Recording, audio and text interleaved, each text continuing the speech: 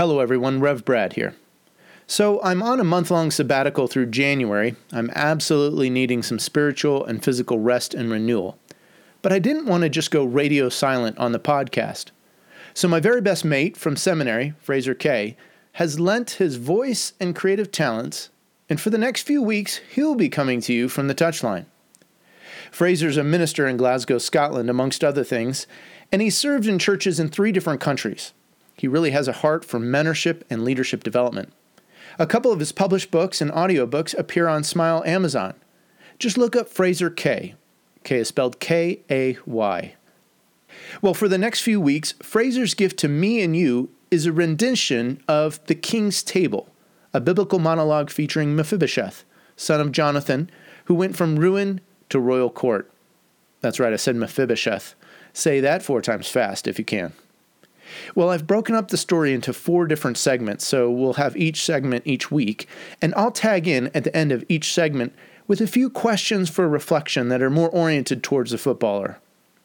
Thanks for listening to From the Touchline. Here we go. He's found the space, and he's found the back of the net.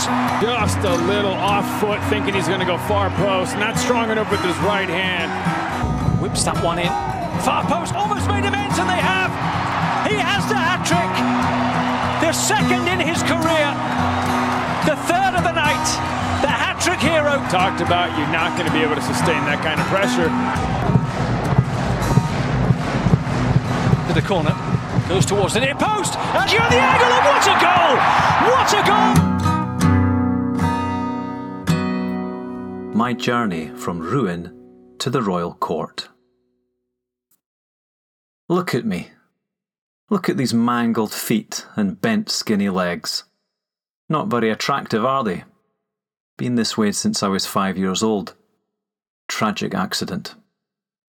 And since I can't walk, I can't work.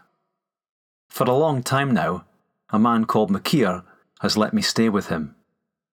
That was until last year, before the chariots arrived one afternoon, hooves and wheels kicking up dust. But I'm getting ahead of things. Allow me to introduce myself and tell you my story. My name is Mephibosheth, son of Jonathan.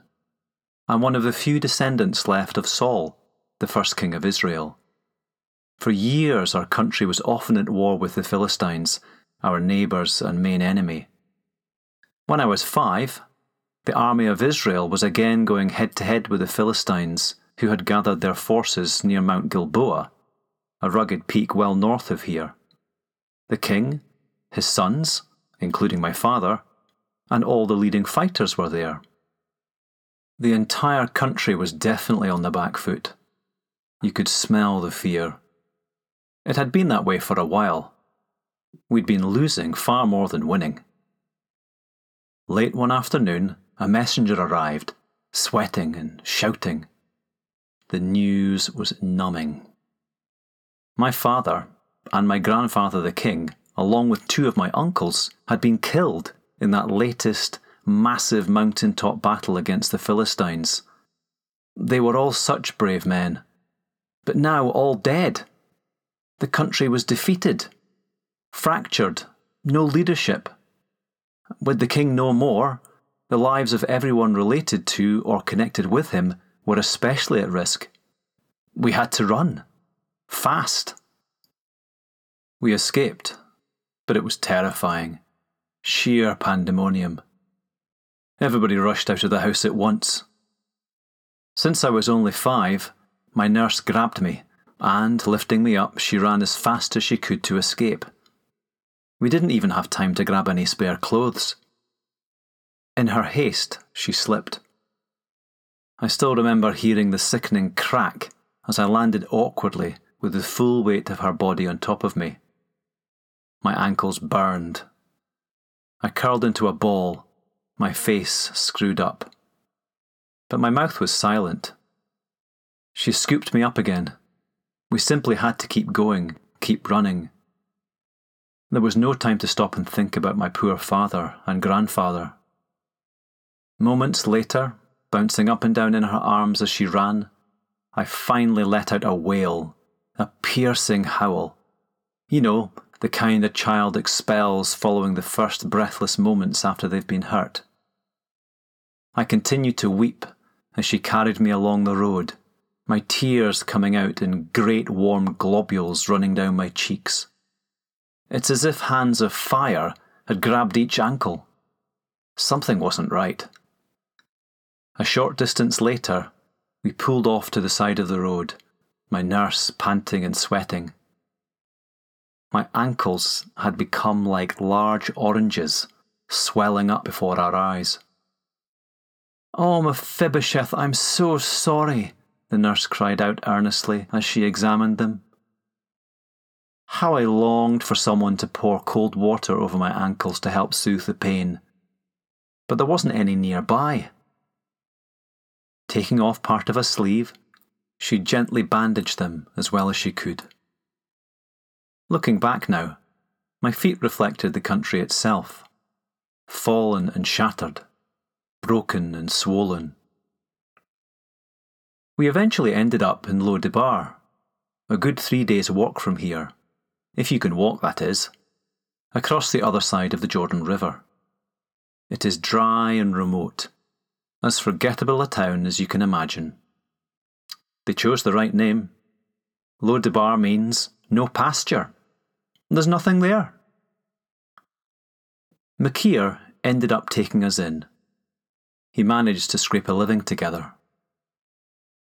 My broken ankles couldn't be reset, but we'd hoped that they might recover better than they did. But no. My feet became a pair of frozen stumps as I grew, attached to the living body of a little boy longing to run about with his friends. My legs limp and thin. I was given 2 long sticks to help me keep my balance, like these. I've been hobbling around ever since. I can't stay upright for long though, even with support. The other boys and girls played, yelled and laughed, but I couldn't join in with their joyful antics. How I longed to feel once more the air blowing through my hair, just like I did when I was smaller. Do you remember doing that as a child? Running down a hill, hands in the air, enjoying the breeze? Or the thrill of being chased by the other children, trying not to get caught? Or chasing them? But at least I could drag my feet along, somehow work them together. Whereas the country had descended into civil war. North versus South, one against the other. The South was now led by a man called David. He and my father, Jonathan, had been firm friends in their youth. One of my remaining uncles became the leader of the North. He was completely incompetent and ended up being brutally murdered one night in his own bed.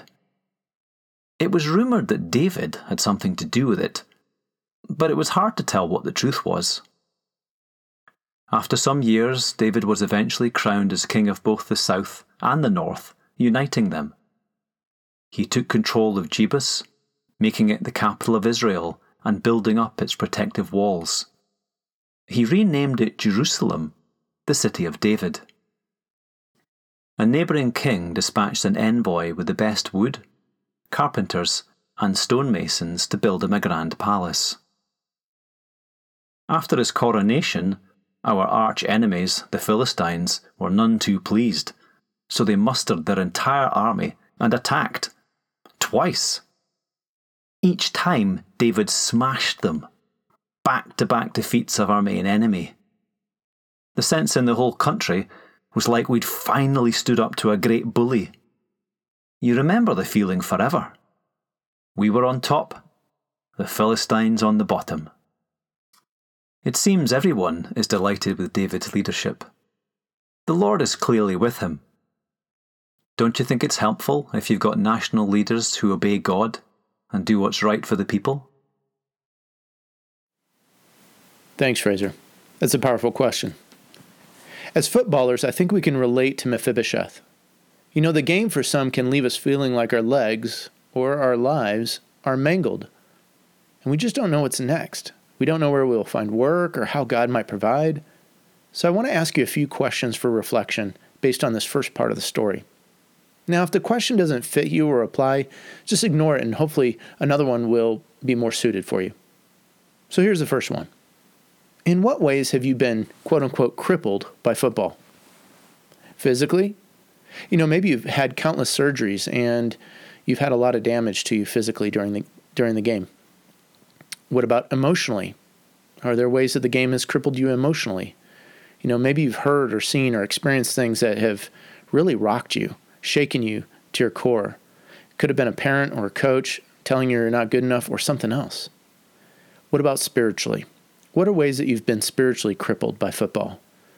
Maybe you've compromised some part of your faith, or maybe you've compromised morally to be part of the beautiful game. Here's the next question. Is it hard for you to see success at your own expense, even if you're on the same quote-unquote team? Mephibosheth sees David's success, and it's good for the nation. But his own family, they're in shambles. He had lost his father, his grandfather, and 2 uncles in battle. So here's a question for you. Is it hard for you to see, enjoy, relate to the success that might have come at your own expense? Here's a final question. Isn't it helpful to have national leaders who obey God and do what's right for the people? This is the question Fraser asked at the end. Think of your own home nation. What does its leadership look like? Or the football club where you're at. Consider leadership in really any context that you might be in. Does that leadership follow God? Do they look after the best interests of the people? What about you in the role God's given you? In the leadership and authority and places of influence that He has you in right now? These are good questions to think about. This is Rev Brad coming to you from the Touchline.